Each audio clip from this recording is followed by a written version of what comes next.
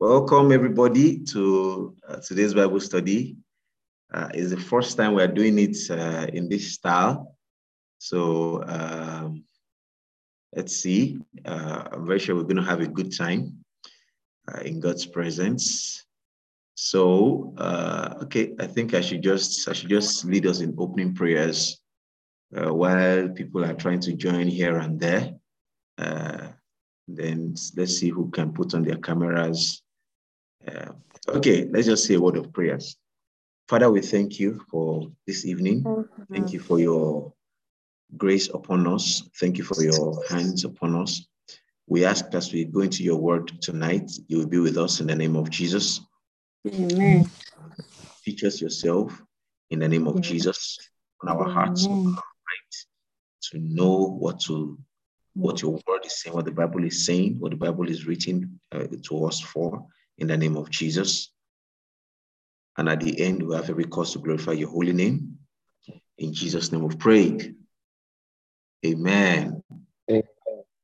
Okay. Yeah, welcome everybody. Thank you very much for joining. Okay, I think we can have everybody's video on Facebook.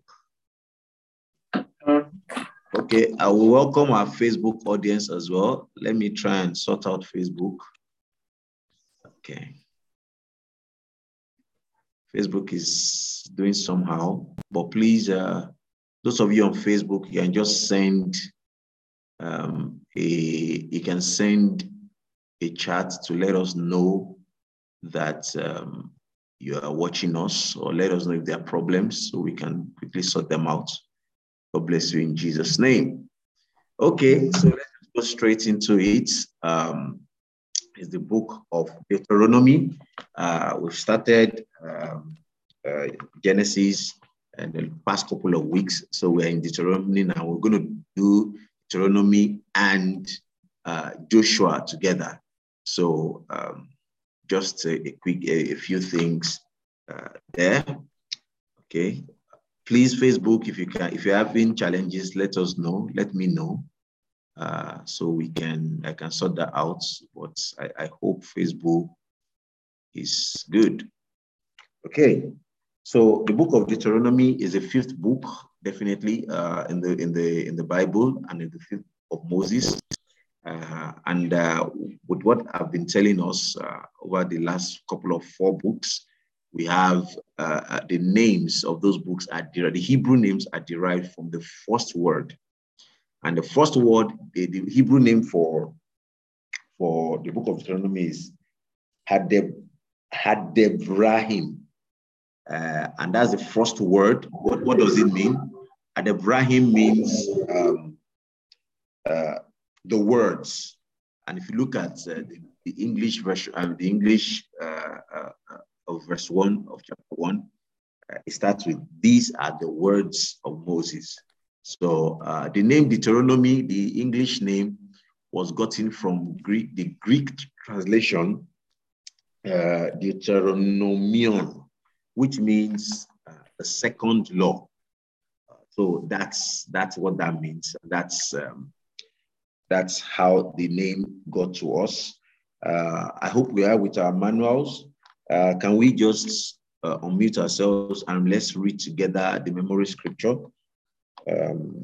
Deuteronomy chapter 6, verse 5. That's the memory scripture. Let's read together. If you're there, 1, 2, go. "You shall love the Lord your God with all your heart, with all your soul, and with all your strength." So that's the memory scripture for today. You shall love the Lord your God with all your heart, with all your soul, and with all your strength. I'll just give a little bit of summary of the theme of the book of Deuteronomy. It's actually Moses' valedictory speech to the children of Israel. It was given at the verge of Canaan, when they were about to go into Canaan, when Moses was about to die.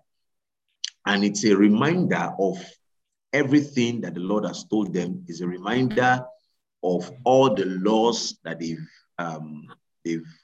learned, all the laws that the Lord has given them.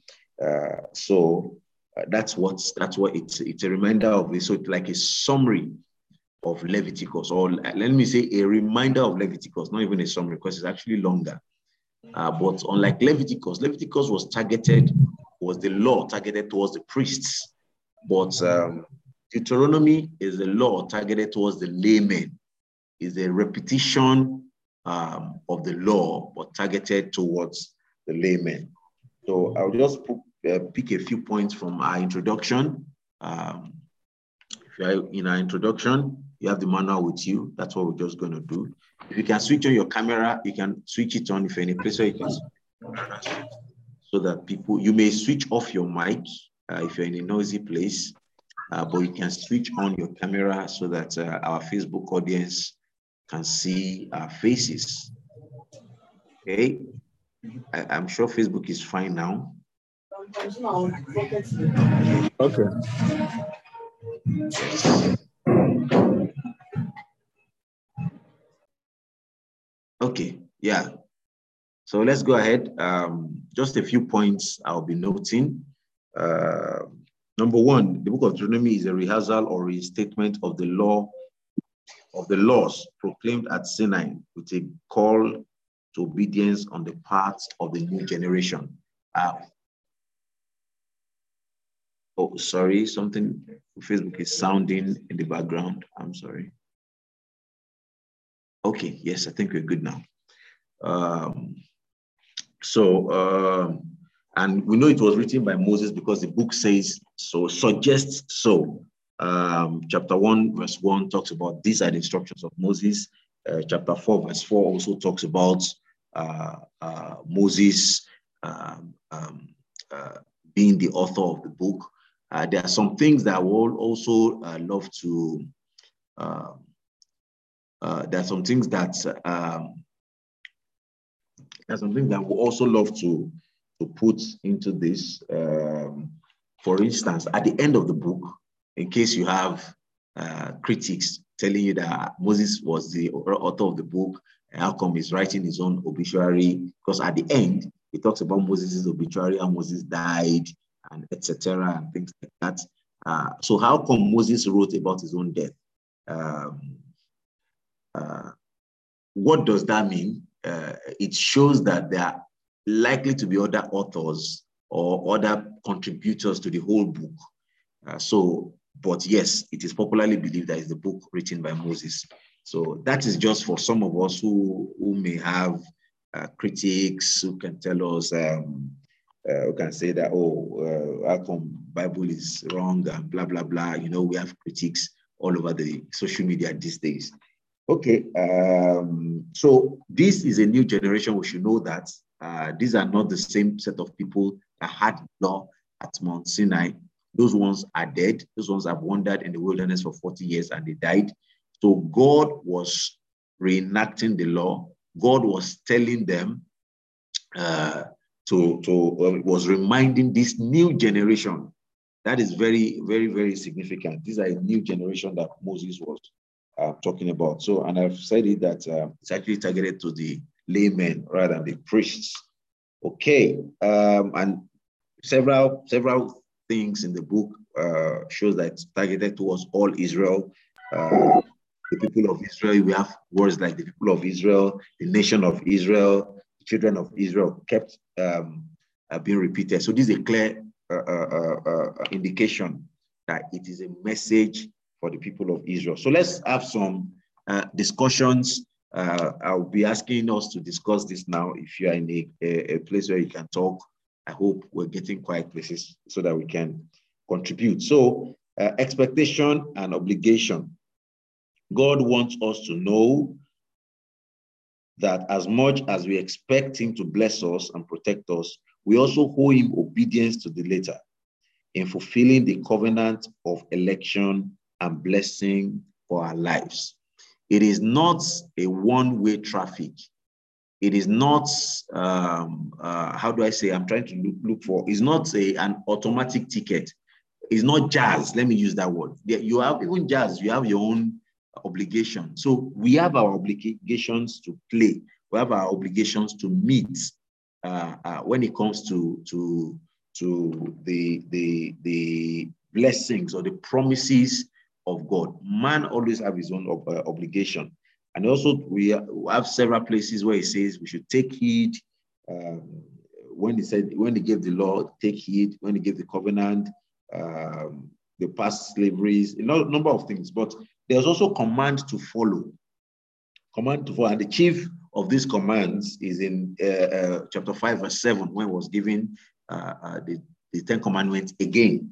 Chapter 5, verse 7 says that you must love the Lord your God with all your hearts. You must not have any other God aside me. That was actually what he said. And Jesus summarized that. The whole Ten Commandments is actually summarized into love. Love your God and love your fellow human beings. I still gave a sermon on that yesterday. You can check my podcast and check that out. The whole thing, the whole way we can have global influence is just hinged on love. Everything is hinged on love. It has promises there. It has the whole book, the speech, Moses' speech is broadly divided into three parts. Number one, what God has done for Israel. That's from chapter 1 to chapter 4. That's to chapter 4, verse 43, anyways. So that's part A, what God has done for Israel. Part B, what God expects from Israel. And that's the main bulk of the book. That's from chapter 4, verse 44 till chapter 26, verse 19, the end of chapter 26. So for, let's say, the half of chapter 4 to chapter 26 talks about what God expects from the people of Israel. Then chapter 27 to chapter 43 talks about what God will do for Israel. So if you don't appreciate our past dealings, of God, the past dealings of God, we may not value the present benevolence and thus lose his future blessings. So this is a way of encouraging us to look behind, take a hindsight of things. That will may help us appreciate what God is doing right now in our lives. Then we'll be able to project into the future of what God will do in our lives. So the contrast there is that God is absolutely holy and is telling us to be holy. When we get to the part of question, there's a question that I would love us to discuss. We'll talk about this. Is it possible to live holy? Is God asking us to do what is impossible? But he said man should strive to be holy. Yes, we cannot be like God. We cannot be God while we are still on this side of eternity. But God is telling us to strive to be holy. Then there's this very, very important point I want us to also note: errors to avoid. The error of undue familiarity with divine things. That was one of the errors that Moses made. Was too familiar with God, if I could say. Moses himself, and that made him not to get to the promised land. So we should be careful. I think we treated this also in Numbers, when the sister and the brother and Aaron and Miriam, they were siblings. When they just were over familiar with Moses and just did some things, and we saw the repercussion. Miriam had leprosy. In fact, Aaron was killed. Just told him to go to, God told Moses, take him to Mount Sinai, derobe him, robe his son, and he died there. I mean, that's so scary. Moses himself, over familiar with God, made a mistake that didn't make him get to promised land. So don't let's be over familiar with spiritual things. Don't let's get too comfortable, undue familiarity with divine things, both divine instructions and divine ordinances. God will bless us in Jesus' name. So let's go questions now. This is what we're going to discuss. God will do what he will do because he's omniscient and he's omnipotent. He will do what he will do. Now, if God will do what he will do we now have our part do we have a part to play in actualizing God's promises for our lives? If it is determined by us, then how come God is God? How come he's still omnipotent, omniscient? So let's have a discussion briefly on that before we go ahead. Who is starting?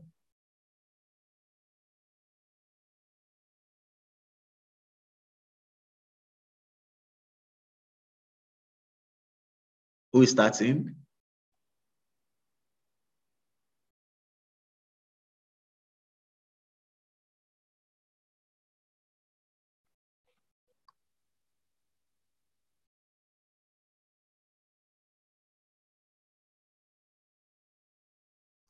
Oh yeah, who is starting?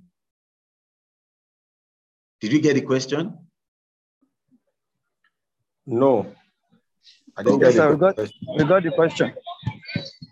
Okay, let me just repeat it one more time because of Femi. Now I got the question. No, not your Femi, the other Femi. Okay. Yeah.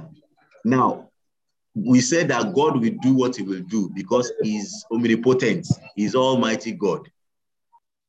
Now, does man have a part to play in actualizing the promises of God for our lives? Do we have a part to play as men? Okay, over to you. Which of the Femis wants to start?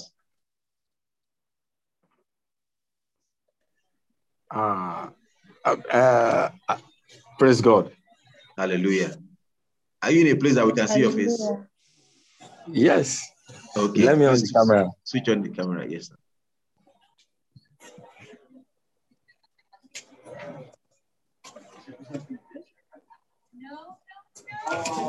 Go ahead. Just go ahead because of time. We are still doing the book of Joshua. We do 2 books because we are a little bit behind from the whole church. So we want to catch up.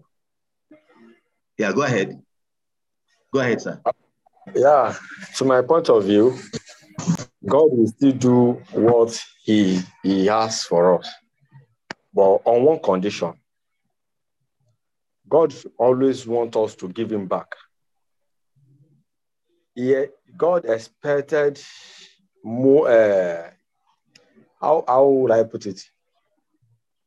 As we are expecting from God, he also is expecting a lot from us because we know what he wants by giving him praise and doing what he has, the plan he has for us.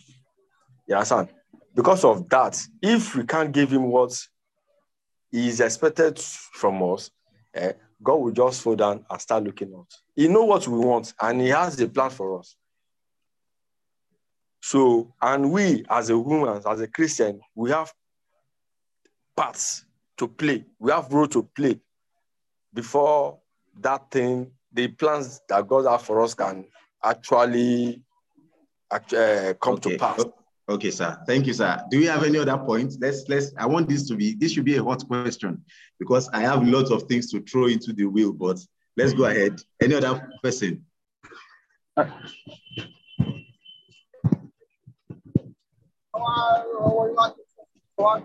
go ahead, Femi. Yes, I can hear you.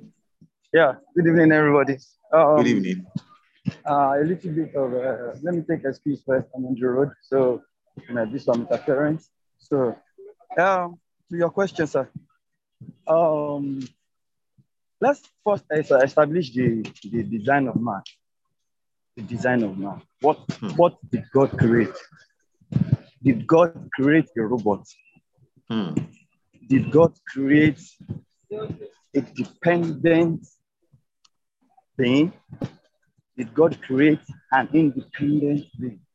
Is there any possibility that there was a platform or there was a skill for us to be dependent and for us to be independent at the same time?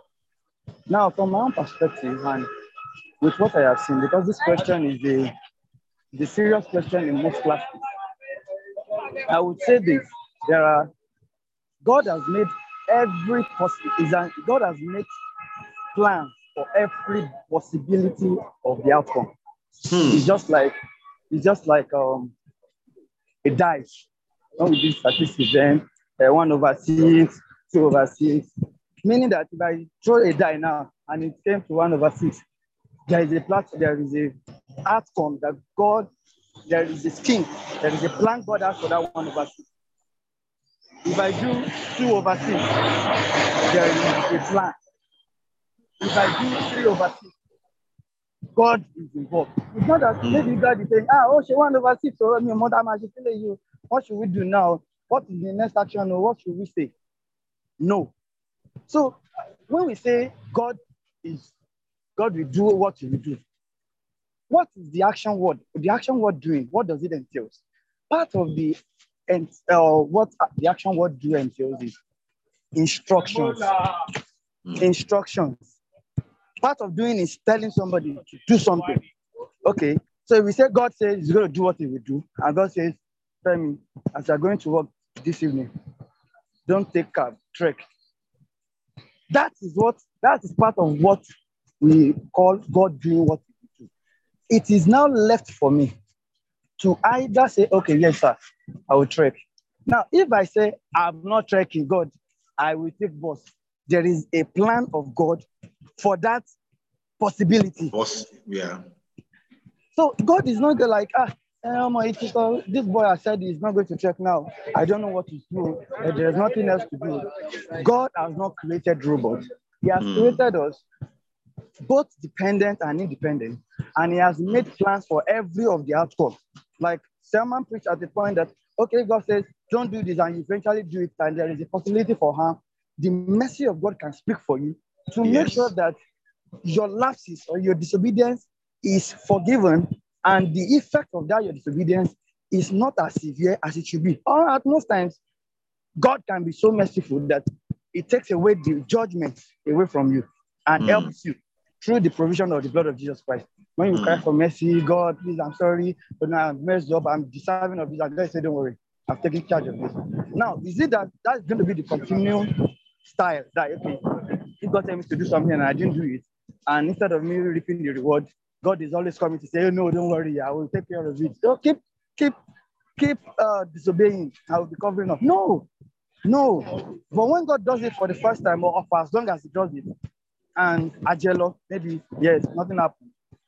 You think? Next time, and we think it will be like that. And sometimes if it doesn't be like that, and maybe 10% of the outcome now, or the reward gets to you. And God say, don't worry, 10%, I will take care of it. 90%, I will take care of 90%, but 10% you must know it, so that you can know the value. You can know the reward of this that you have decided to do. So, like the Bible says in the book of Psalm 32, verse 8, I will lead you. I will direct you. I will teach you in the way you should go. It is part of what God is doing. You may want to wrap up your point so that we can have other people. So I just believe that God has not created robots. Is part of his doing is instructing, guiding, and leading us. And it is good for us. It is good. It is profitable. It is expedient for us to listen to him to reach the expected end. What a puzzle. Amen. Thank you very much. Wonderful and rich contributions. Do we have any other person who wants to say something? For those who just joined, we are discussing that God will do what he will do. That's a fact. He's omnipotent, he's omniscient. But do we have a part to play in actualizing God's promises in our lives? So how do we balance the issue of predestination with, yes, God didn't create robots and things like that? So do you have one more? Can we get one more contribution?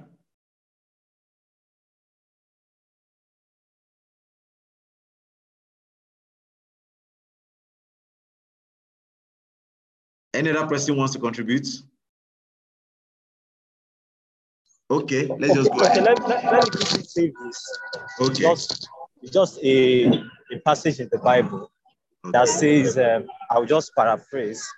I'll say it in our own language, the youth language, that man throws the dice, but God determines double six.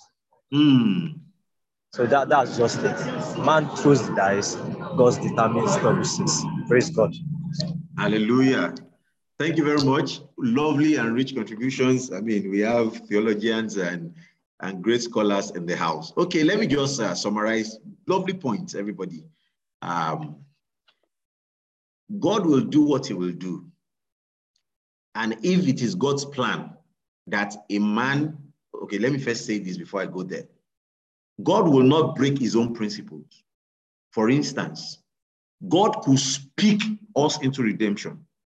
He could just tell man after fall, be redeemed, and will be redeemed. But it is his own principle that there must be a shedding of blood for remission of sin. So God had made the plan for the shedding of the blood of Jesus even before earth was created, let alone before man was created. So in God's master plan, that's your choice is already there. In fact, that's your 1 million choices is part of God's master plan. So God is never surprised. So if God says that the end of a thing is going to be like this, man will make it. Yes, we have our part to play. The principle of God is that he will not force us. The principle of God is that he hasn't created a robot that doesn't have will. In that our free will, we will do his will. Yeah. Wow. In that our free will, his will be done. That's just the summary of the whole thing. Let's summarize. Okay, we're good with time. Let's summarize Deuteronomy and quickly go to Joshua. Don't worry, when we catch up with the rest of the church, we'll be treating one book each, and we can really zoom into some of these books. Okay, Deuteronomy is God's way of reminding us that despite his promises for us, we have our own parts to play in fulfilling his purpose for our lives. Total obedience. To facilitate and generate this, we must keep repeating his words to ourselves and to others. This will facilitate faith and obedience, because the Bible says faith comes by hearing, and hearing by the word of God. That's Romans 10:17. God chose to re-emphasize all he had been telling his people in the wilderness for about 40 years. This underscores the fact that we must continually hear God's words to remain ever fresh. So one of the questions we didn't treat was why the need for repetition of God's words. The need for repetition is just for confirmation. We keep reminding ourselves, we keep repeating those words. God will bless us, God will help us in Jesus' name. So let's quickly go to the book of Joshua, and in about 25 minutes, we'll take a few questions and then we'll pray. The memory scripture is Joshua chapter 1, verse 6. I know quite a number of us are still on the road, so I'll just say it, and maybe we can repeat it where we are. And those of us who are at home, bring our manual and just repeat after me. Let's read it together. Joshua chapter 1, verse 6. Want to go? Be strong and of good courage. For to these people you shall divide an inheritance, the land which I swore to their fathers to give them. Okay, I don't want to preach another sermon from this verse, because let me just quickly share this. Now look at the mindset of winners. To give them. According to God, Moses had conquered the land. Joshua had divided the land in chapter 1, verse 6. In God's calendar, the land is already conquered and divided. There was still Jordan. They've not crossed Jordan here. There was still wall of Jericho. They've not conquered the wall of Jericho. So it was already written that Joshua cannot die.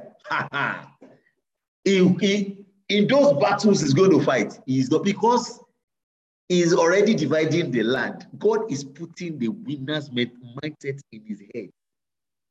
The same thing, the same mindset. Let this mind be in you, which was in Christ. This same mindset should be in us.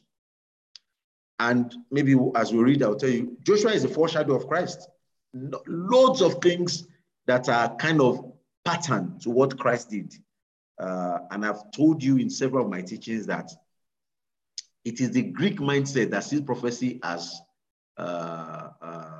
prediction and fulfillment. The Hebrew mindset to prophecy is pattern. So Joshua cannot die in the battle, because the agreement at the beginning was that he's already sharing land. Praise the Lord.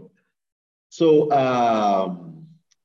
now I need to share my screen for what I'm about to say. Okay, screen. Just give me a moment. Yes. Please confirm you can see my screen. Okay, where we're going to go to is, okay, let me use this. Oh, I think we can do full screen. Let's hope so. Okay, full screen mode. It's not smaller. No, okay, let's exit full screen. Okay, just bear with me. Okay, so I think this is better. We'll just scroll down. I can even increase it a little bit more. So what we want to look at is this arrangement between the Hebrew Old Testament and our own Protestant Old Testament. Don't worry about the Catholic one. I can send this to us if you want that, but it's just for our own learning.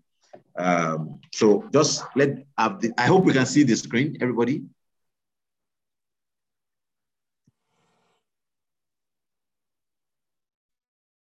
It's on Facebook, so I guess we also can see it.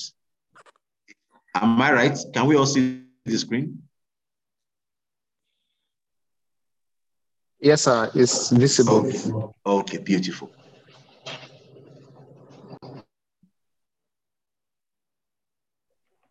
Okay. I hope I'm good. Okay, let's just go. It seems something is...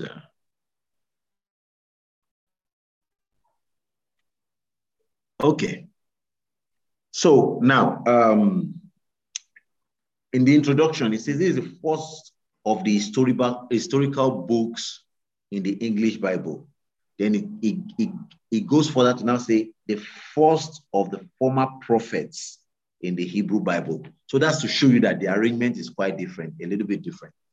Now, and I'm going to use this to also address some things that I feel has been reigning on social media and co.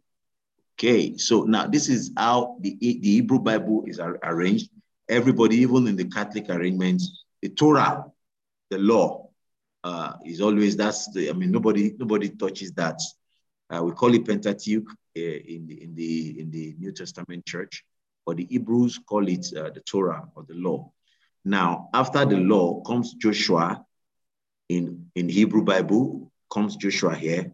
Now, it's saying something that is the first of the historical books in our Bible. Which one are the historical books? You can see all these ones are history. Judges, Ruth, 1st and 2nd Samuel, Kings, Chronicles, Ezra, Nehemiah, they are all historical books. That is how we divided our own in the New Testament church. Now, the Hebrews, the old Hebrew Bible divided after the Torah comes the prophet, Nebiim, the prophet. So you could see that they called instead of historical books, these were prophets. So Judges, all the judges were called the prophets, the Samuel, Kings, Isaiah. So after Kings, instead of going to Chronicles is just basically the story of the children of Israel and their kings. Chronicles actually just records. So it went to Isaiah, Jeremiah, and all the prophets and all the what we call the major and the minor prophets. And what's the difference between major and minor prophets? Just the volume of their books. I'll come back to the Catholic ones a little bit soon. And then it goes to all the prophets, listed them. But we also came to poetry. After the historical books, we arranged poetry, Job, Psalms, Proverbs. Then we go to the prophet, major and minor prophets. Then the Hebrew guys call the last one after the prophet, they call it the writings, Ketubim. That's Psalm and all those writings. So the Ruth, the Proverbs, the Daniel, they were called writings, but we call them prophets.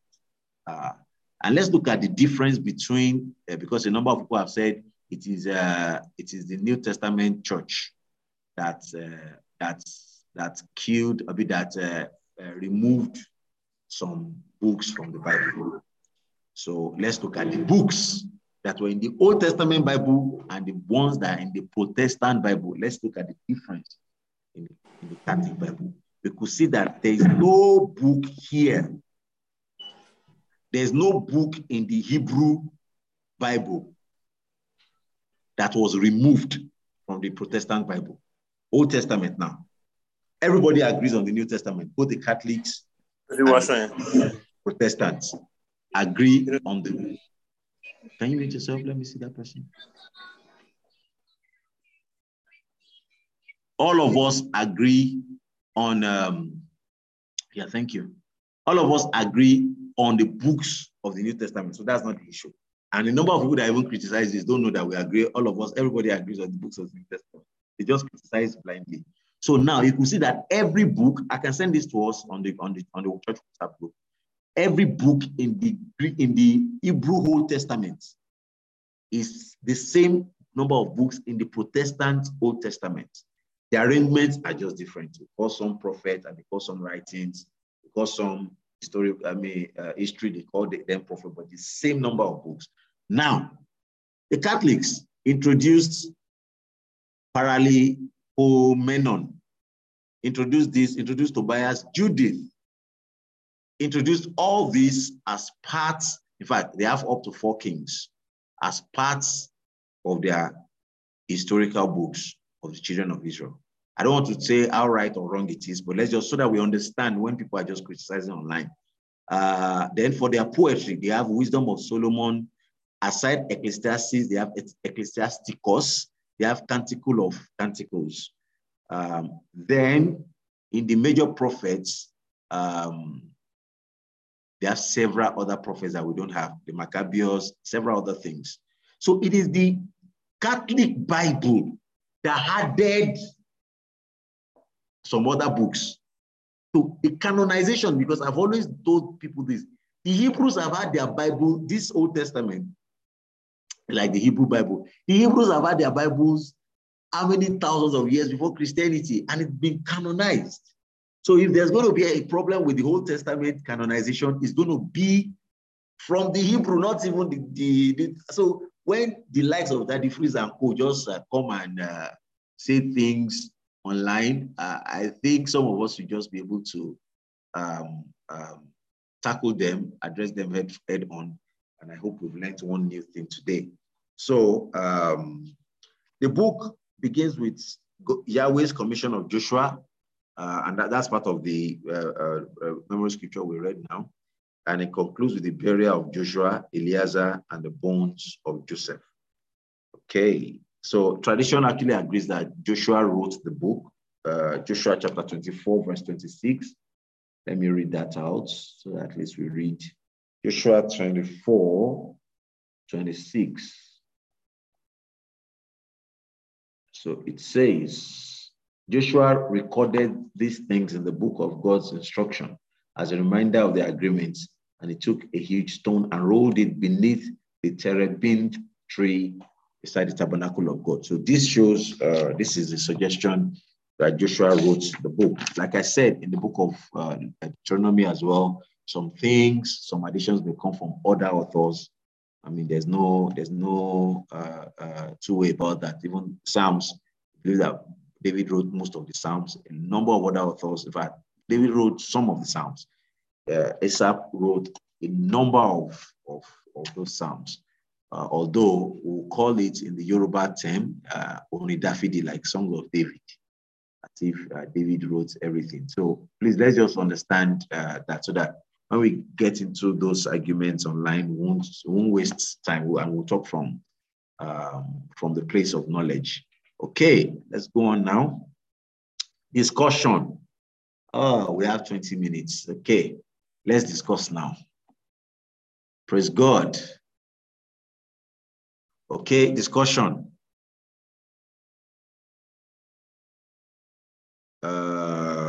Which one should we take? We have several discussions. I just want the ones that we'll take. And okay, one thing characteristic of Joshua's lifetime, that's number 3 if you have the manual. One thing characteristics of Joshua's lifetime is that Israel served the Lord during his days. How do you think Joshua achieved this? What are you doing to disciple people around you and the next generation?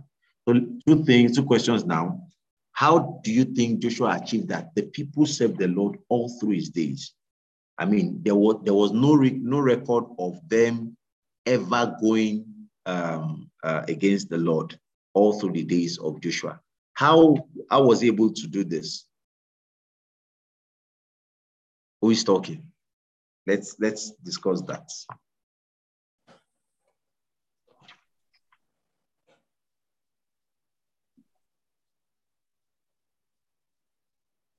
Who is talking?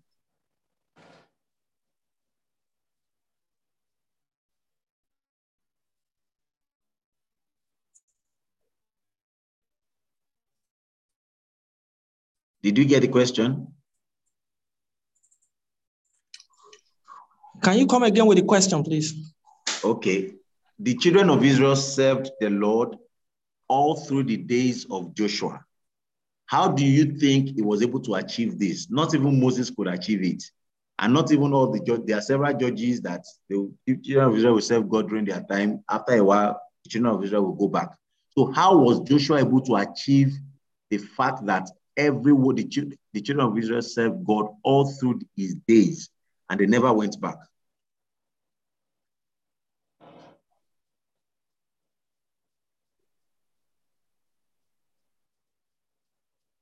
I think Are you in a place where you can switch on your camera? No, sir. Okay, go ahead. All right. I think during the time of Moses, basically, I think Joshua has learned the process of leadership via the errors made by Moses. So, and that has even made him to be more closer, in quotes now, to God and then to the people in terms of managing the people. And then during the time of Moses, the people of the Israelites are yet to be off their shell, are yet to be totally free from their shell, due to the fact of the fact that they were coming from the Egypt, and then the tradition in Egypt and all that, the grumbles, and all that. So it becomes more difficult for the leader, for Moses at then, because they still murmured, they still grumbled. And then despite all that, they were able to see the consequences, of their grumbling, of their murmuring and all that. And then that has even been corrected, during the time of Joshua. So they were not able to, murmur, grumbled, like that. I think, I don't know. I think that's what I feel. Okay, thank you very much. Do we have any other contribution?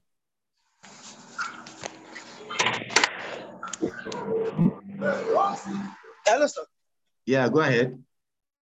For me personally, I would say that pattern. Joshua literally grew with these guys. Can you hear me? Yeah, go ahead. Yes, Joshua literally seeing things like the last person that commented said, he saw how Moses led people, the wonders, the rebellious attitude, the judgment, how everything went. It was with the people, you understand? And by grace and by, and the people have seen that this is part of us. This is us. Now we are leading. His success is our success. This guy, we chopped together. He was part of the spies. He came back. He encouraged us to go. We said we know to go. Most of the people who did their stats don't die. He's the only one now with Caleb left. I think if Caleb had also become the leader, it would have been the same. Like these guys had been there. Now, yeah, go ahead. We can't take away the fact we can't take away the fact that he was submissive to God to get the result. Not just that he was good or he was he has learned from Moses and everything. The way I was with your boss. So fear not. All I need you to do is stay with me. I will make things work out. So yeah, but then like one of the lessons and teachings on trainings on leadership, one of the reasons why people follow leaders is because of what they have done. Your record. I believe you understand me. So I think to a greater extent is patterns.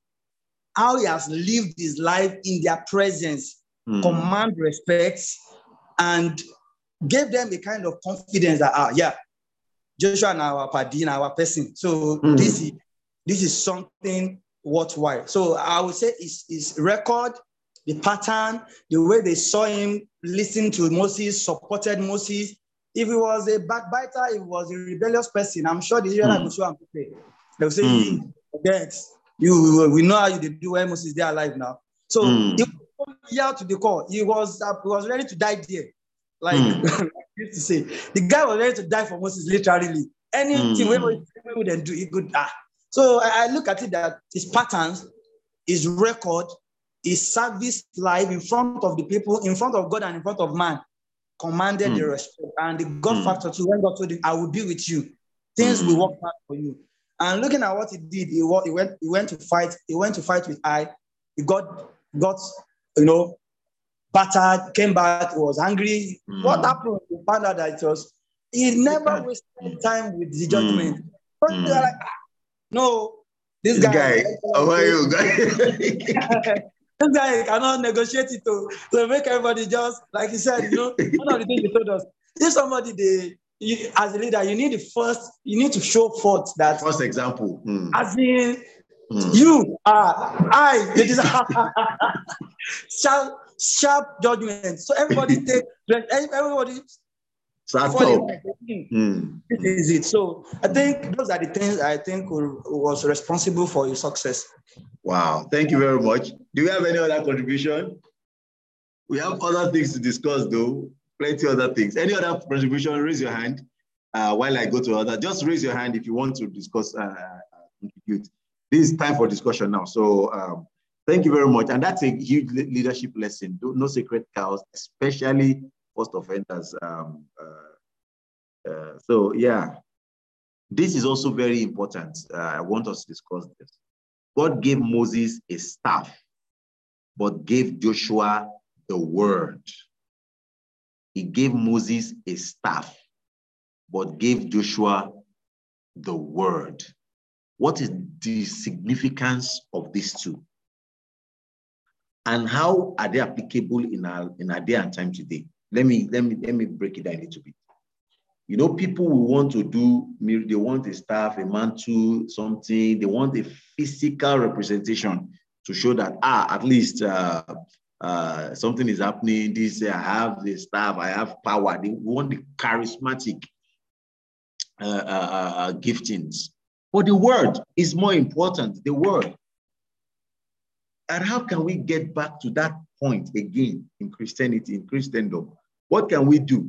Call for Bible study versus call for revival, or prayer that your enemy will die, or I will show you some signs.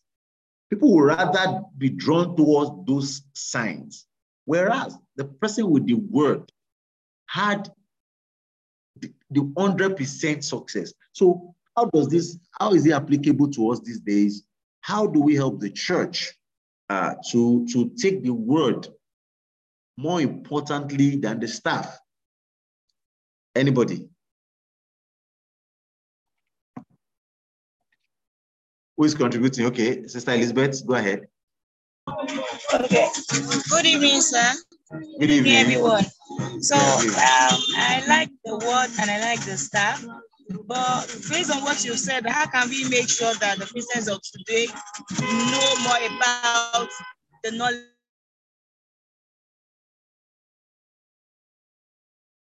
Oh, she's on the road, so let's just bear with the internet. I hope she'll come back.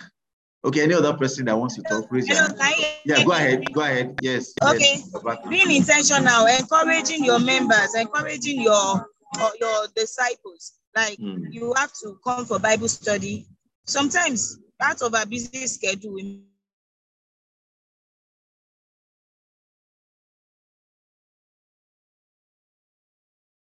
Okay. I hope you'll come back in a few minutes. No one. Hello, yes, can you hear me? Sorry, we lost you for a few seconds. Yes. Okay. Yes. Okay. So, and it's the tactics of the devil. The devil don't want us to know the word so that we can be cheated.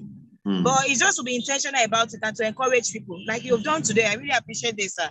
I might not even, if not because of several messages I've been seeing on the platform. You have to be there. You have to be there. They send manual to my husband. You know, it's been intentional, trying to encourage us.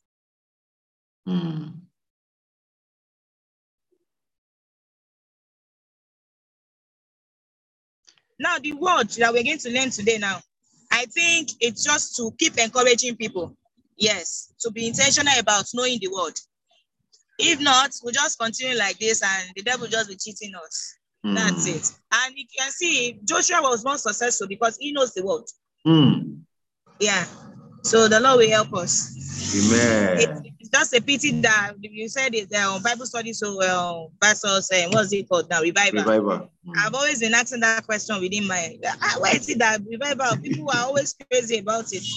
My Bible study just a few people. In fact, sometimes my experience, you have a week revival, you see about 500 people attending, and the next week, same time for Bible study. Normal church service will resume, and you just feel like 5 people or 2 for Bible study. So I believe the devil is just trying to cheat us, so we don't know the word and we will not know how to approach our God. Okay, thank you, Sister Elizabeth. Thank you so much. And I'm so encouraged that everybody joined despite their busy schedule. You can see that like 60% or 70% of us are either on the road. I'm still at work. I had to stay back in the office to do this. Some people are just, Femi is just going to resume. We have people who are just coming from work. I mean, this is the peculiarity of our situation. This is, I mean, we are all in our working ages. We have to also make use of technology to make sure that we keep ourselves abreast of the world. So I'm so encouraged that everybody joined. Paul tried to join. Paul is on the rig. He tried to join, but the internet was messing up. So you can see this is us. This is how we are. Well, we won't allow the devil to cheat us. We will still use technology to bring the word closer to each other. Thank you very much. I don't know if we can. Okay, Sophia, I want to say something. Yes, praise the Lord. Hallelujah. Yeah, I want to say my own contribution is that we should pray that in this our time, the word works in us and through us. It is important that the word works in us and through us. If actually it does, it will make a believer seek revival at the expense of the word, because you will know that in that word is embedded everything you need to succeed. Praise the Lord. Hallelujah. Wow. If there's anything that we should take out of this lesson, is to pray that the work works through us. Wow. You know, we've been saying that, we've been using that word to publicize conferences and events. The word works wonders, but never looked at it. And Lord, let the word work through me. I mean, that's just the zenith of today's teaching. Let the word work through me. We're going to say those prayers in a bit. Let me just take one more, or maybe 2 more points we discuss. Joshua sent out 2 spies. Moses sent out 12 spies. Only 2 brought good news. Joshua sent only 2, and those 2 brought good news. What's the significance? Maybe one person to just contribute, or I just summarize it. Joshua sent 2 spies. Now the Bible says, let me just summarize it. Then the next one I'm asking, then all of us will contribute on that one. The Bible says, out of 1 or 2 witnesses, you always need 2 witnesses. Even in the book of Revelation, there are going to be 2 witnesses that will come and preach that sermon or message of repentance that will come. 2 witnesses in the book of Revelation. There's always 2. The Bible put it there, always true. So if you have the word, you will be directed. If you have the word direct, you won't be doing things haphazardly. That's just it. Let's pray that the word works through us. That's it. Thank you very much. Now, lastly, we'll just discuss this, then we'll say some one or two prayers. What lessons can we draw from the faithfulness of Rahab the harlot?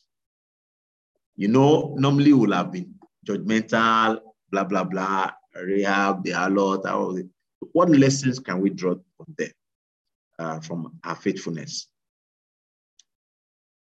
Let's have one or two contributions. We're almost out of time.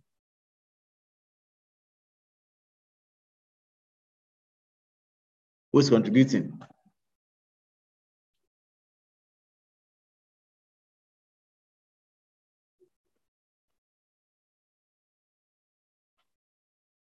Hello, did you hear the question?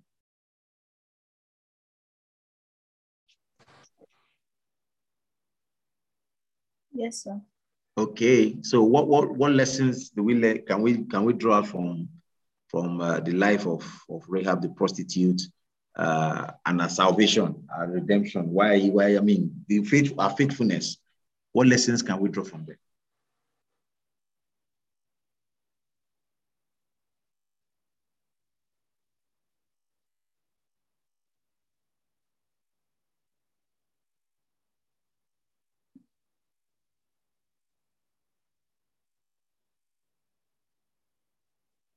Okay, because of our time, let me just say that, or someone wants to talk. Okay, because of our time, I'll just paraphrase the story. Do you know that Rahab said something very significant when he was telling the spies to remember her when he gets to the promised land? So this first gate, keep going. He said that your fears had been in our hearts, will be mesmerized since you crossed the Red Sea. So 40 years ago, while the spies were thinking that they were grasshoppers, the Lord has already conquered the land for them. Rahab confirmed that since we heard that news that you crossed the Red Sea, this whole place, we're already defeated.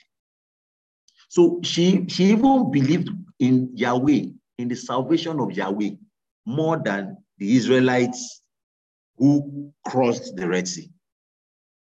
So that's one very, very, very important thing that we need to learn about her. She had more faith in Yahweh, even though she never received the word directly. So there are going to be a number of other people.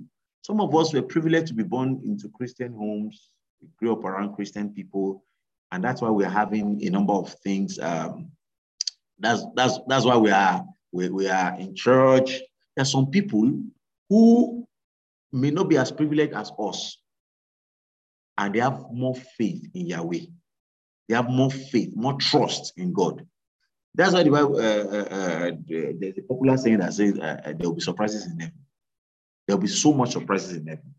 Praise the Lord. Wow, 1 minute to 9. Let me just conclude by reading just a few things. The last point there says, Joshua, just as Joshua watched Moses and learned from him, someone is also watching and learning from you. That's very, very significant. You may think that you're not a leader, you're not a mentor. A lot of people are watching you and learning from you. Let them learn good things. The Bible, the popular saying that success without a successor is as good as failure. In fact, the better your successor, the more successful you are. So we can say Moses was a great leader for churning out a successor like Joshua. The Lord will bless us in Jesus' name. Okay, our service to God, conclusion, our service to God and success in life calls for our determination in the word. Be courageous to do right, regardless when majority are on the opposite. Failing to consult God in our activities attracts costly mistakes, and there is sure reward for faithful stewardship. We should groom successors to preserve our godly legacies. God has not prepared suffering, tribulation, sickness, poverty for his children right from the beginning. But when man transgressed and disobeyed the divine instructions, all the unpleasant experiences were ushered in. Loads of points here. We should always listen to God. We should also groom successors. And then we should know that sickness is not for the children of God. It's not our portion in the name of Jesus. let's just say one word of prayer is 801. Apologies, will close in the next 1 or 2 minutes. If you're not in a noisy place, please unmute yourself. Just say this word of prayer. Lord, let your word work in me. Let your word Lord, let your word Father, work let your for word me. work in me. Let Let me your see, word let work me for see me and my an family in the name of Jesus. effect Let of your your word in word my work life. for me Let in your the name of word work Jesus. in me. Let your word work Work for miracles. me all Let the your days word of my work life. wonders. Let your word Let your word work for me. in the name of Let Jesus. your word Let your work for word me work for in the me. name of In the Jesus. name of Jesus, Let let your your word word work for me. work for me and Let my your word family. work wonders in my life. In the name of Jesus. Amen. In Jesus' name we pray. Amen. Father, we thank you for your word that you've sent to us. Father, we say be exalted in the name of Jesus. As we Amen. have decreed, Lord, your word will work for us in the name of Jesus. Your word will Amen. bring solutions to our lives in the name of Jesus. Amen. Thank you, Father. Thank you, Lord. The way home, in traffic, those at work, you will guide us all safe home in the name of Jesus. Amen. In Jesus' name we pray. Amen. God bless you. Thank you for joining. Have a wonderful evening. You can take questions on the WhatsApp group. If you are not on the WhatsApp group, you can chat me up. Thank you, Lord. Personally, I'll add you there. You can take questions on the WhatsApp group, and I'll send that document also on the WhatsApp group. God bless you. Have a wonderful evening. See you on Sunday. I will see you on Saturday. We have evangelism 8 a.m. on Saturday. We'll meet in church. Then on Sunday at 8 a.m. as well for our service. God bless you. Remember that we're fasting on Sunday as instructed by God to pray for CSC, to pray for Nigeria as a whole. So please come fasting on Sunday. God bless you. Have a wonderful evening. Bye.